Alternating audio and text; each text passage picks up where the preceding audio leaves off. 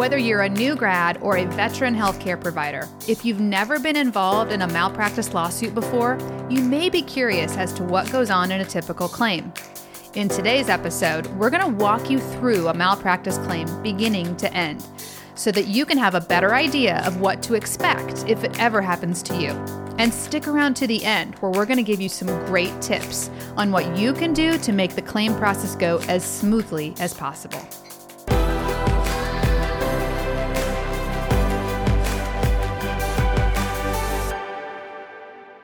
Welcome to Malpractice Insights, the show dedicated to helping healthcare professionals understand medical malpractice insurance and providing you with the solutions you need so that you can get back to the work of practicing good medicine.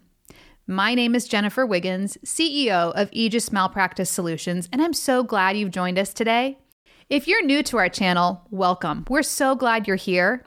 We release a new episode every week, both on YouTube and your favorite podcast streaming platform, so be sure to like and subscribe to stay connected. Just a quick reminder before we jump in, we are here to provide general information on medical malpractice insurance and related topics, but not specific legal or insurance advice. So if you have a question about your practice or individual coverage needs, be sure to ask your agent or legal advisor or contact us at aegismalpractice.com. That's AEGIS malpractice.com. We'd be happy to help. All right, let's face it. Getting hit with a malpractice claim is a scary thought for doctors, and not knowing what to expect can just add to the anxiety. So let's break down the malpractice claim process into 5 stages and unpack it a little. The first stage is the incident, event, or discovery stage. Malpractice cases begin with an adverse event or the discovery of an adverse outcome, which can sometimes come several years after the procedure or medical event actually occurred. At that time, the patient might choose to file a lawsuit. It's not uncommon for a doctor to be sued several years after treatment was rendered, especially if it's something that just doesn't show up right away. After the incident stage, we move on to stage 2, which is the notification stage. Once a suit is filed, the medical provider and any other named parties, maybe it's the hospital or your practice or other healthcare providers, they're given notice of the claim. And this is typically done via a certified letter.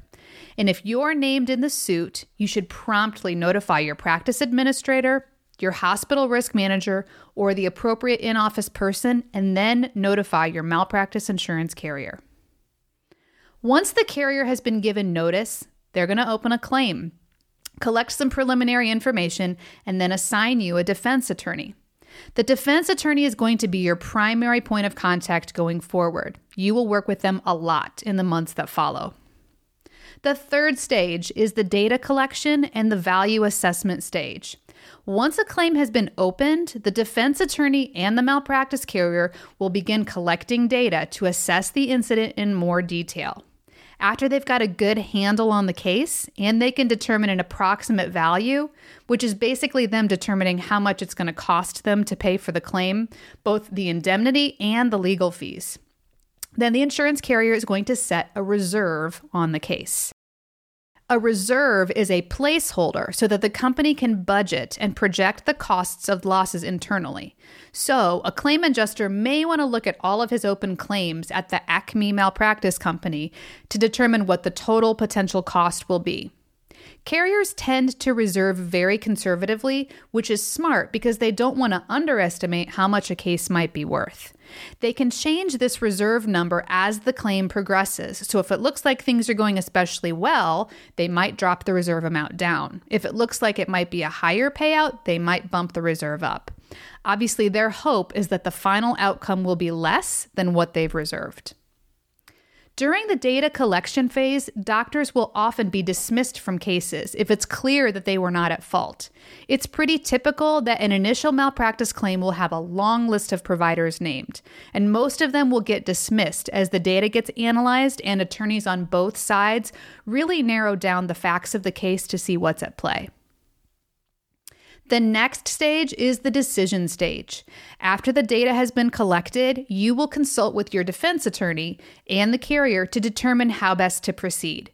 If your policy has a consent to settle provision, the carrier must obtain your consent before they're allowed to settle the claim on your behalf. You'll work with your attorney to talk through the options and determine if it makes sense for you to settle the case or not.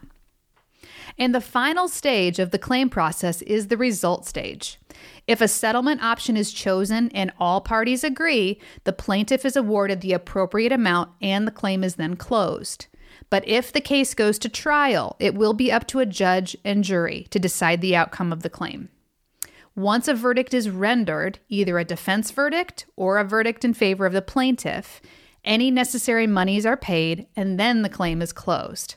Obviously, if it's a defense verdict, that means you win and there's no payment made. If the case is not settled beforehand, malpractice claims generally take about 18 months to 2 years from the time that the suit is filed until trial. However, in some states, it can take up to 5 years or more.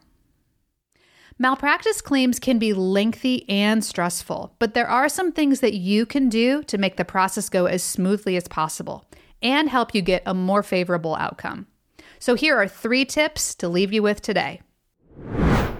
Tip number 1, be proactive after an incident or an adverse event. Contact your practice administrator and your malpractice carrier even if you have not yet received a formal claim notice. Most carriers have risk management programs in place, and they can provide you with guidance and some suggestions on immediate steps that you can take after an incident occurs. It may be possible for you to avoid further escalation on an issue if it's dealt with promptly and with the guidance of your insurance carrier and legal counsel. But here's one thing for you to note. Most malpractice companies' risk management departments are separate from their claims and underwriting teams, meaning this: don't hesitate in reaching out to ask for help on an issue because you're worried it might increase your premiums. The risk manager doesn't report your issue to the underwriter to raise your rates.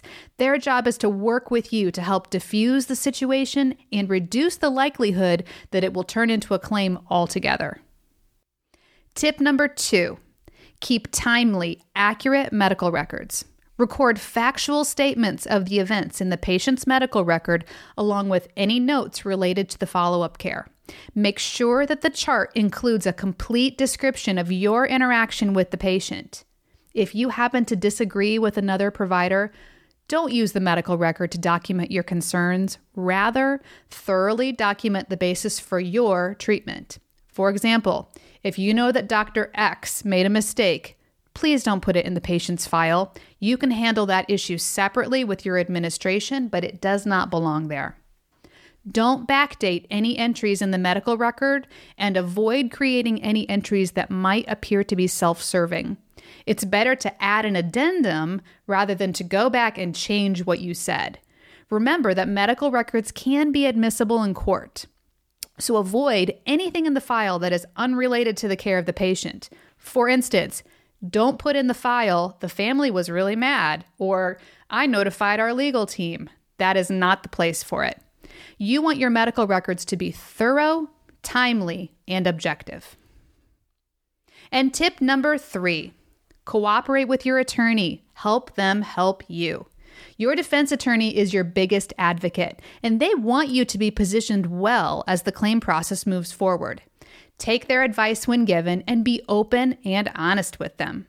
Be patient and helpful as they work to collect information and provide you with coaching as you prepare for your depositions and other interrogatories. And I have one bonus tip for you, and this actually comes from a very successful defense attorney friend of mine. Here's what he says. He says this has been key in helping him successfully defend doctors in the past.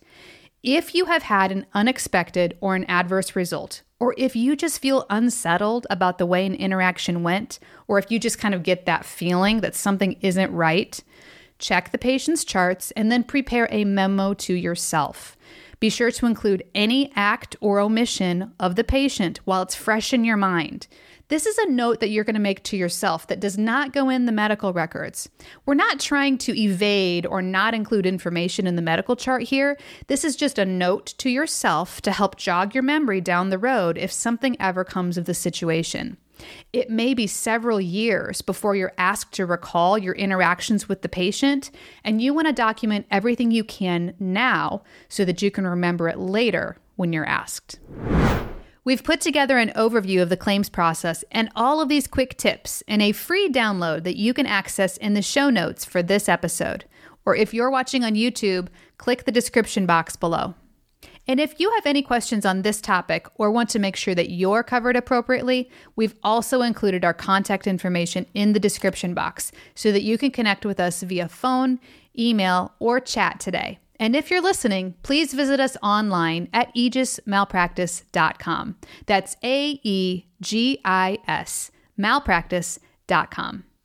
We have some great new content coming your way in the next few weeks, and we're excited to share it with all of you. If you found this information helpful today, could you do me a favor and give us a like and leave a review? And be sure to subscribe to our show so that you can catch our next installment of Malpractice Insights, where we're dedicated to helping you understand medical malpractice insurance and providing you with the solutions you need so that you can get back to the work of practicing good medicine. This is Jennifer Wiggins. Thanks for joining us.